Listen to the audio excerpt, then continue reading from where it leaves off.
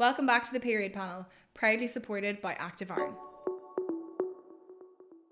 Hello and welcome to the Period Panel. I am delighted to be joined by Maeve Mannion on today's episode. Maeve, it's great to have you. Thanks so much for coming in. Thanks very much for having me. I suppose, first things first, I would love you to introduce yourself, tell us a little bit about who you are and what you do. So currently I'm a PhD student in SCTU Carlow. I'm researching the menstrual cycle in weight categorised sports. And I suppose how this came to fruition was I did my undergraduate degree in strength and conditioning. From there, I suppose like playing sports myself and growing up in like quite a sporty, even though I don't really like the word environment, that led me to have like a big interest in the menstrual cycle, weight class sports. And I suppose that led me to the research that I'm doing today. And I suppose give us a bit of an insight into your sporting background as well. I know you're still competing at the moment, so talk to us a little bit about that. So I actually powerlift competitively. I have a lovely crew of people down in Urban Barbell in Limerick, and that's where I'd be predominantly based for training.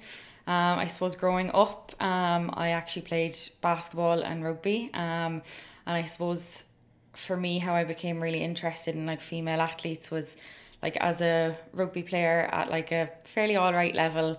I kind of noticed the lack of resources, lack of information that was available to us as athletes. So I suppose for me, I thought, okay, well, I'm noticing this problem. So in order to solve the problem, I have to do an undergraduate degree in strength and conditioning. And then I was like so fortunate that I ended up doing a graduate internship in the physiology lab in the college, which allowed me to then work with like multiple athletes across multiple levels and multiple sports. So I come from both like a personal background of lifting and then like quite a professional background in that I've worked with lots of athletes from lots of sports so far.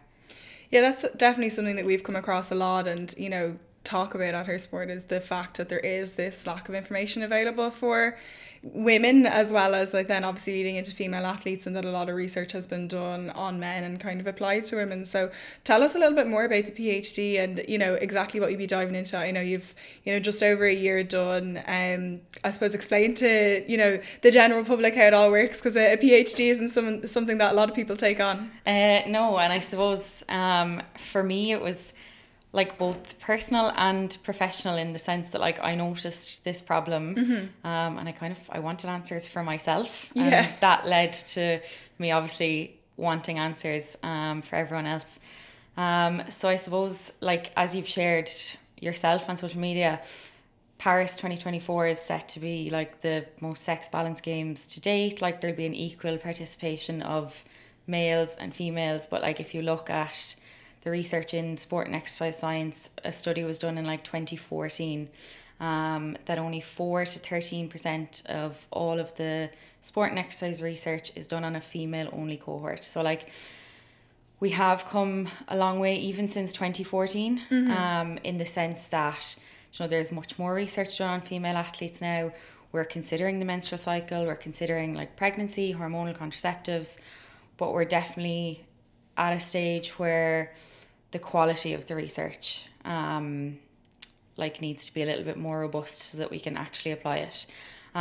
So like, I'm not the first one to notice this trend. Like there's been fantastic researchers so far in the sense of like Kirsty Elliott-Sale, Kelly McNulty, David Nolan. Like these fantastic researchers have like, I suppose in the early stages helped us identify what the gaps are and where we need to go.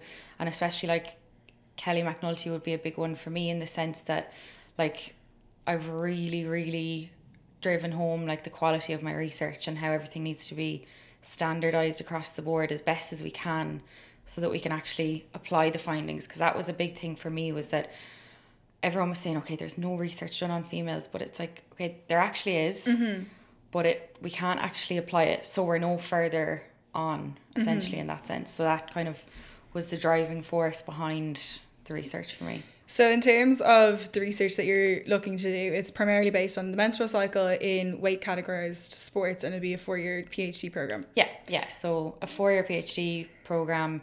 The first year was mainly based on I was given a completely different title. I was actually supposed to look at the effects of the menstrual cycle and body composition on performance and perceived performance in elite female athletes. Okay. So I kind of tore up the plan in my first year, and kind of had to justify why I wanted to go down this route. So I suppose, like, for people who don't know, in terms of like weight category sports, we have this extra added pressure of you have to be a specific weight on a specific day, or else you're actually not allowed to compete. Yeah.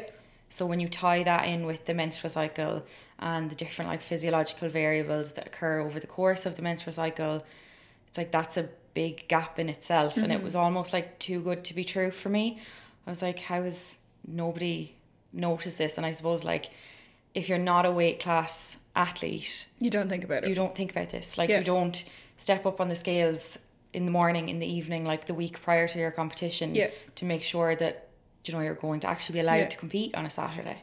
Yeah, it's interesting, actually. I would have spoken to Claire Lamb. She would have gone to the Rio Olympics in 2016 and would have raced in the lightweight double. She's the sister of Emer Lamb, so Emer would actually race in the open weight category, wouldn't have to worry about making weight, where Claire would have raced in the lightweight event.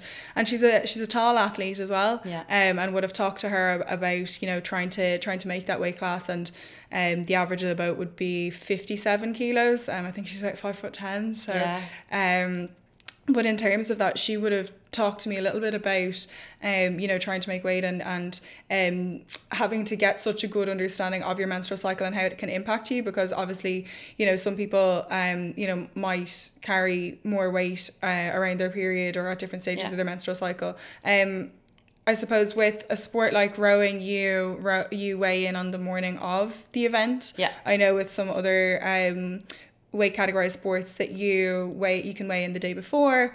I suppose talk to us a little bit about that in terms of the variances that you might be looking at across the, like you said, you're looking at 11 sports. So I'm imagining that the rules and regulations around the different sports are different as well. Like, it's completely different depending on the federation that you're involved with, like depending on who your governing body is, depending on a few depending again, like where you're competing. So what I basically had to do was go through all of the research and for every sport kind of outline, okay, for the likes of powerlifting, there's X amount of federations, and more specifically the one that I compete in, I have a 2-hour weigh-in. Okay. So I know that I don't really have a lot of time afterwards to refuel, to recover, and I suppose haven't got as like big a weight range to play with. Yeah. Whereas I've also done competitions where I've had 24 hours to weigh in. So like I've looked at more acute strategies, I suppose, to manipulate my weight. So like I've done water loading and water cutting, trips to the sauna, loads of things that like I wouldn't recommend. Yeah. But things that got the job done in order to make the weight, because I had 24 hours to recover. I guess people would be familiar with that in, you know, in professional boxing, where people would be weighing in the day before, and they, you know, they're weighing in at, you know, say 70 kilos, and then the next day when they're actually fighting, they could be 75 or 77 or 78 kilos, depending. But some sports even have like a cap. So I think it's the likes of judo. So like the morning of the competition, they'll re-weigh you. So you can't have gained like more than 5%, like, which, you know, in combat sports, like I actually do kind of agree with that, and I get the logic behind that. So that was something that I didn't know. Was like the times of weigh-ins, how they vary, and I suppose like bringing it back to your menstrual cycle, like if you have a 2-hour weigh-in and you know that at a certain phase of your cycle you're likely to be a little bit heavier, a little, even the other way, a little bit lighter, because we tend to always focus on the heavier side of the weight class sports, but then you've females who are trying to bulk into a heavier weight class. Of course. Which we never really tend to Considered, touch on. So like depending on where you are in your cycle, and again, like it's highly individualized, that has to be considered when you're weighing in case you might be slightly heavier, you might be slightly lighter. So it's kind of something you might not necessarily consider if you're not a weight class athlete. Yeah. And I suppose in terms of the research that you've done so far, and the outcomes that you're trying to achieve, like, where are you now and where are you hoping to go? So like I said, the first year was very much like tear up the plan and start again. I'm sure my supervisors did not enjoy that process, but like for me, I was hell bent on finding some answers down this particular avenue. So I suppose like what we're always encouraged to do as PhD students is to like paint a picture. So like your start, your middle and your ending. So you're telling a story essentially. So for me, the start was, okay, well, I have no idea what's going on in terms of the menstrual cycle and weight class sports. I've no idea in terms of the trends. I've no idea on what the current research is. Like it's a completely blank canvas. So the first step for me was I did a narrative review. So essentially what that was, I was basically summarizing all of the research that's available to me currently on the menstrual cycle and weight class sports.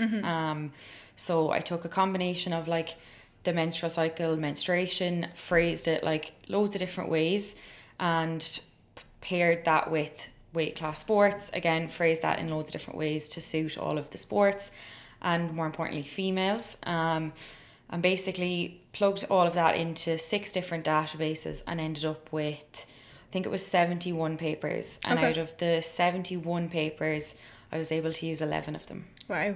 So to me, like there was 11 studies based off my search terms that I could use and I could pull data from to guide the direction that I was going in. So initially I was like, oh my gosh, like I'm so shocked. How am I going to like phrase a PhD around this? But then also when you put it that way, it's like there's such a big avenue. Opportunity. Yeah, to go here. So I suppose like my main findings from that particular study, not every weight class sport, so the kind of 11 of them that I am focusing on was included because there simply just wasn't research. Yeah. So like the main ones were like powerlifting, judo, rowing, karate, taekwondo, and boxing and wrestling. They were kind of the main sports. Like rowing and judo were the 2 most popular. There was like 4 and 3 studies for both of them. Like I suppose it's not really a finding of my own, but again, like it comes back to that research quality. Like there was a lot of variation in, how we conduct the research, even down to like different phrases. So some papers you'll see female athletes being labeled as eumenorrheic. Some will be naturally menstruating. So like to someone reading that, they might mean the same thing, but to like a researcher, they're completely different. So like to me, like, well, not to me, but like naturally menstruating says defined as someone who has a menstrual cycle who essentially bleeds for 3 to 5 days of the month. But I suppose the difference between eumenorrheic and naturally menstruating is with eumenorrheic, you're actually confirming that they're ovulating through like the use of a urine sample or a blood sample. So like if you haven't confirmed ovulation, there's a big difference between someone who's naturally menstruating and eumenorrheic. And oftentimes you'll see papers, might have them labelled as eumenorrheic because they have a menstrual cycle, but they might not have confirmed ovulation. So like that's, I suppose, to me, I'll constantly harp on about, the quality. Yeah. And I suppose to everyone else, that's what I mean by the quality, in the sense that like definitions will differ from paper to paper. So that was like the biggest thing for me. So going forward then I thought, okay, well, what do I need to find out about next? So hopefully the next study, which will take place after Christmas, so January 2024, will look at naturally menstruating females. So because I'm doing a survey, I'm not actually confirming that they're ovulating. I'm just confirming, or they're like self-confirming to me, that they bleed for 3 to 5 days of a cycle. So I'm actually going to look at symptomology first, in order to like get a picture of, okay, what's going on. And symptomology is one of, like, not one of the only things, but it's something that we can look at without confirming, say, ovulation.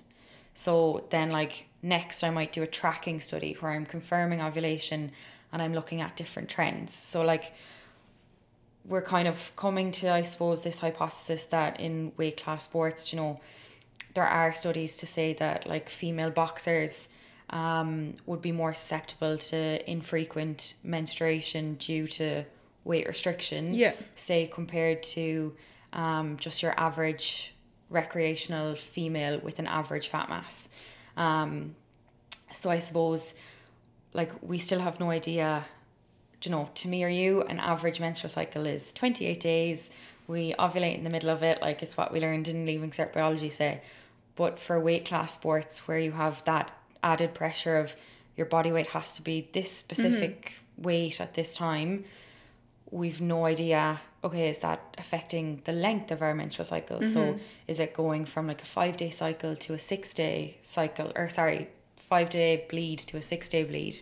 Or is like my menstrual cycle, what was normally to me, say 28 days, is that now 35? So we've no real picture per se as to what a typical menstrual cycle trend looks like in weight class sports. So in relation, I suppose, to the research, are you trying to establish how competing in these sports impacts like performance and one's body, I suppose, now in their like current life, or will you be looking potentially at the impact that it could have on them in the future as well? So like for me, I was always very conscious when I was starting into this that I was like, I don't want to like eliminate any cohort, don't want to leave anything out. But like unfortunately you're only given 4 years and 4 years funding. So potentially like I'll very much pave the way and lay the ground for this is what's currently happening. Yeah. And I can probably give you a little bit of insight on this is where it might go. Yeah. But it'll be very much up to someone, I suppose, to come in after me. And take over the reins. The reins. And I suppose that's how it has like happened through female athlete research, in the sense that like we've gotten as far as, okay, we have research but it's not fantastic quality, and now like I'm coming in and I'm like, okay, how do we make the quality better and identify more gaps, and someone will come in after me and eventually be able to, I think it's something we need to move away from, in that we'll never be able to give blanket recommendations because it's like such a highly individualized process. Yeah. But I do think like we owe our female athletes a little bit more than what we're currently giving them. Yeah. So yeah, it'd be really interesting, I suppose, to gain an understanding from people, like for people that are participating in those weight class sports, because obviously there's high performance level, but people are competing at those in weight class sports from club level, we'll say as well. But I suppose for people to understand like what are the implications potentially in later life, does it have an impact on, you know, your menstrual cycle for the rest of your life, does it have anything to do with fertility or not, and answer all these questions that we simply don't have the answers to. So it would be brilliant obviously to see that research hopefully continued. I suppose in relation to menstrual cycle and maybe from some of the research that you've done or from some personal experience, how beneficial is it to both the athlete and the coach to have an insight and understanding of their menstrual cycle? I suppose like I'd rephrase that slightly in the sense that like, you know, it's crucial. Like to me, it's just as important as a nutrition protocol, a sleep protocol, a training protocol. Like it's, I suppose, cyclical in terms of females go through this every 28 to 35 days, even 23 to 35 days depending on your cycle length. So it's not something that we can, I suppose, brush over.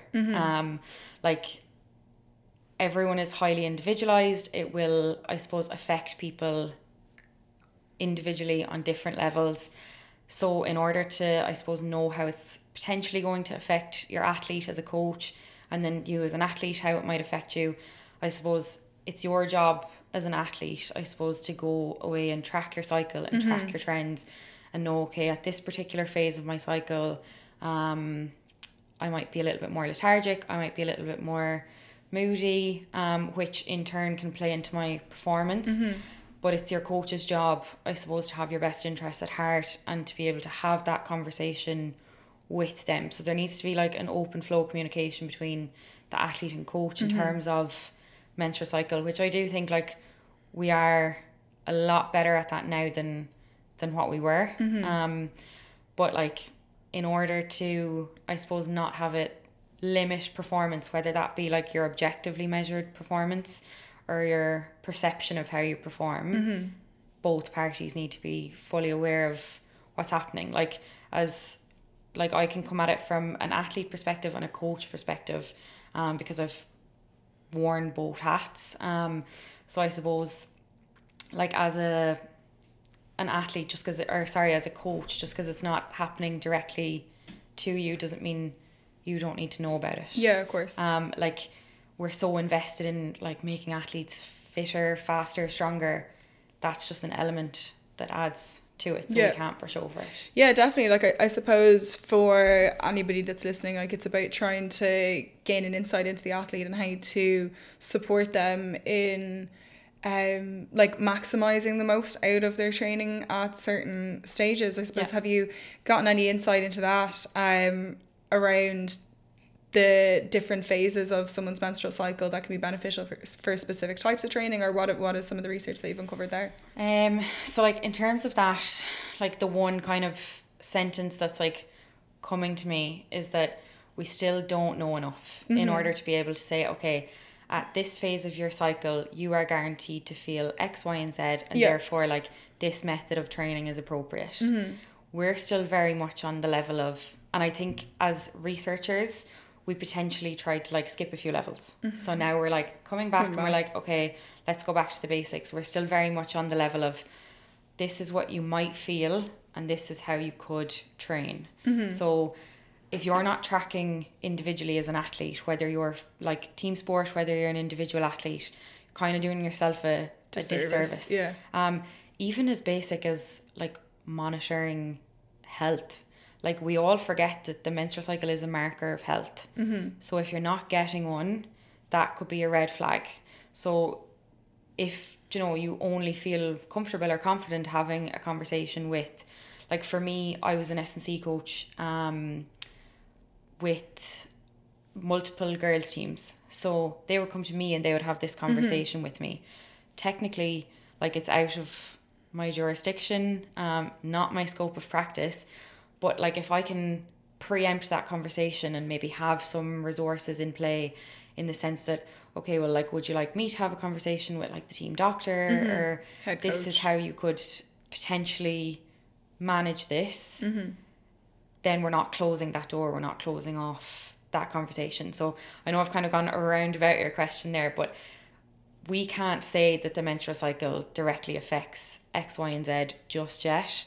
So we can't give training protocols. So that's why it's very much individual, track your cycle and monitor as you see fit. And it's not the answer, believe me, it's not the answer that I want to give, and it's not the answer that our female athletes like want to hear.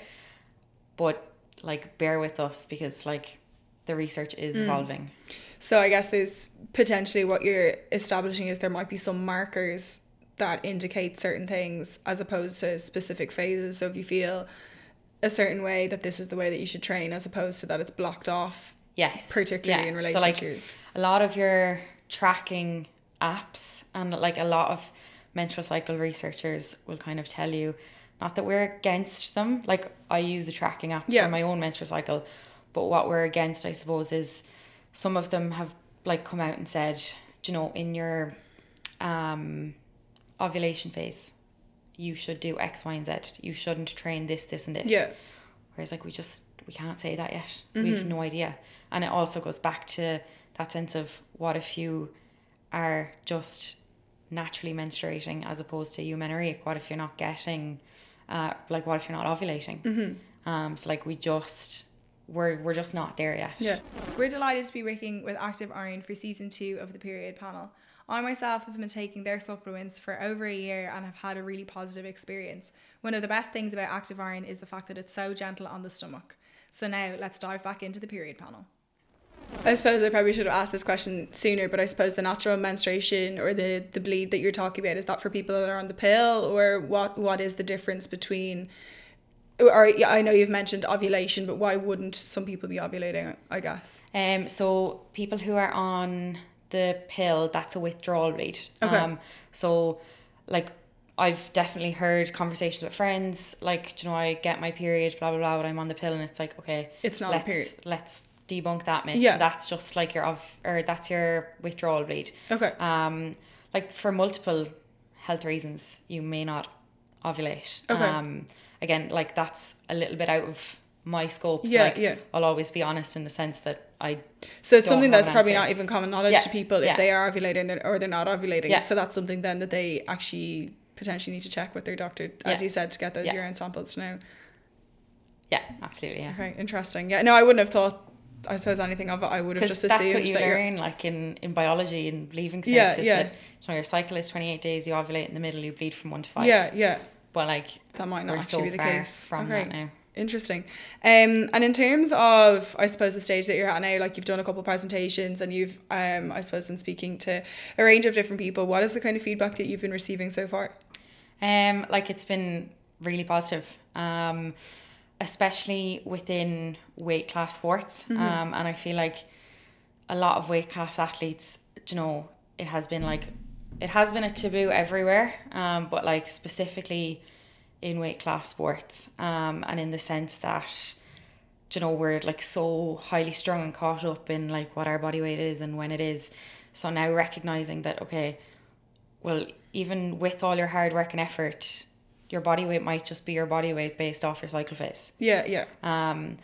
So like there's been a lot of positives come out of it in that sense. Like Educating people that things yeah. actually will fluctuate. I suppose it's maybe talked about generally, but to make sure that people actually really get an understanding themselves, the tracking is essential. Yeah, absolutely. Like if that's the one piece of advice I could give, it would be track your cycle.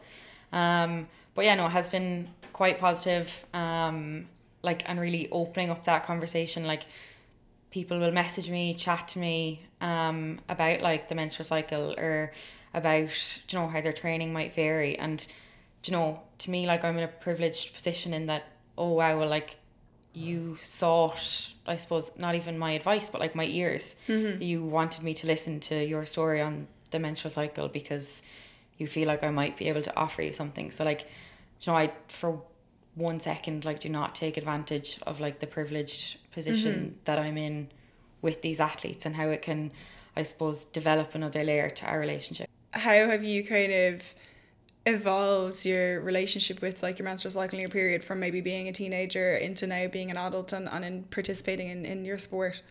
I suppose like I grew up playing like team sports. So when I was playing like basketball and rugby, like it didn't faze me in the slightest. Like it didn't cost me a second thought.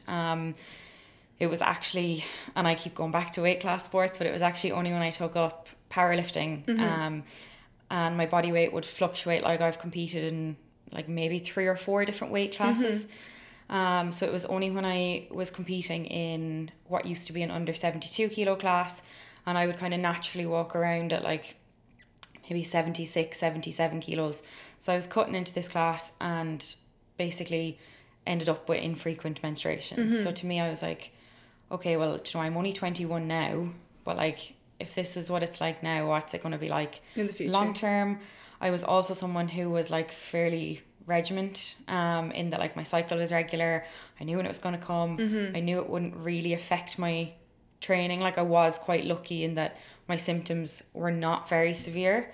But then as my body weight would fluctuate, my symptomology would change. And again, like that's just me and me as an individual.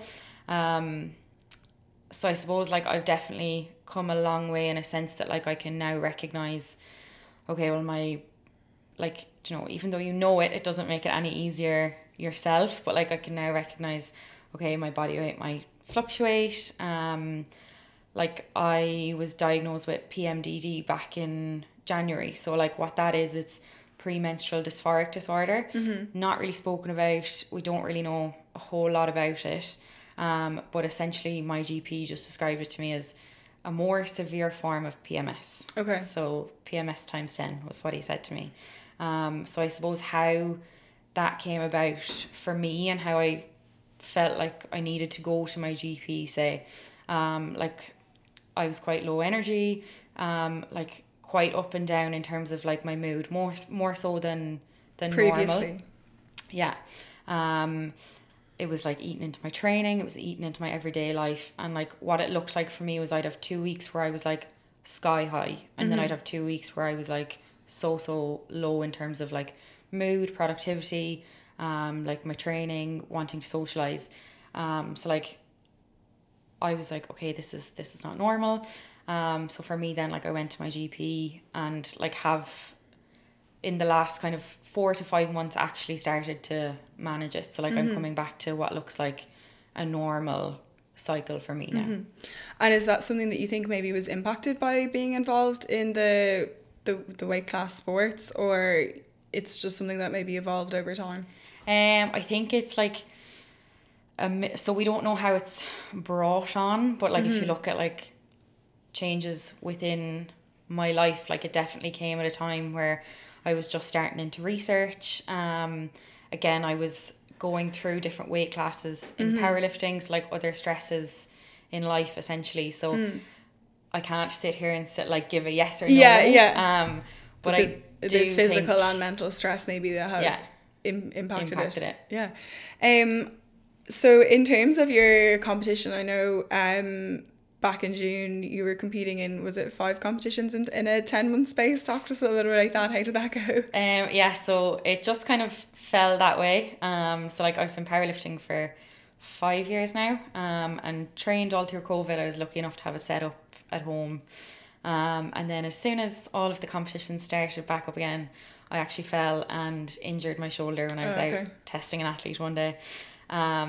So it just kind of fell that when I came back very hard, and did 5 competitions in 10 months, which is like not the norm. I was going from comp prep to comp prep, so like it gives you very little time to actually like increase your baseline. So yeah, it's not something I would recommend. I did enjoy it, and it definitely got me back into the sport. It got me qualified refereeing, and like it got the hours of competing and experience under my belt essentially. But I would not do that again. And I suppose with this, like, you know, it's an average of every 2 months. Like, would you have noticed like much of an impact on your menstrual cycle through this 10-month phase of, 10 months, 5 competitions? Yeah. I think if you look at like solely weight class, I'm very lucky in the sense that like my body weight doesn't fluctuate too much depending on my menstrual cycle phase. Maybe like 1 kilo on days like 2 to 5 of my cycle. So when I'm actually bleeding, and like, you know, I've developed this over time from tracking my cycle, tracking my body weight. So it never like directly affected competition because I was never in that phase of my cycle when I competed. That was an accident. I didn't like go looking for competitions at phases I thought were like the most optimal to compete. That was purely an accident. So like it never directly affected my competition day, but like I do definitely think it affected my training. And I suppose because I was going through that time where like I had 2 weeks that I was just completely drained, was like just about training, and then I had 2 weeks where I was like high in the sky. I do think that probably had an impact indirectly to my competition performance. In terms of your training, you've got some, you know, really good, I suppose, content on social and like sharing a bit of an insight into your training. You had a quote up recently from Ian Benson: "Don't squat sad, squat mad." So tell us a little bit about what this means to you. So for me, like to give a little bit of context, I suppose behind that was, I only moved to Urban Barbell and coaching under Ian back in August. So I was at like a point in my powerlifting career where I didn't really know if I wanted to continue. I didn't really know if the sport was for me anymore.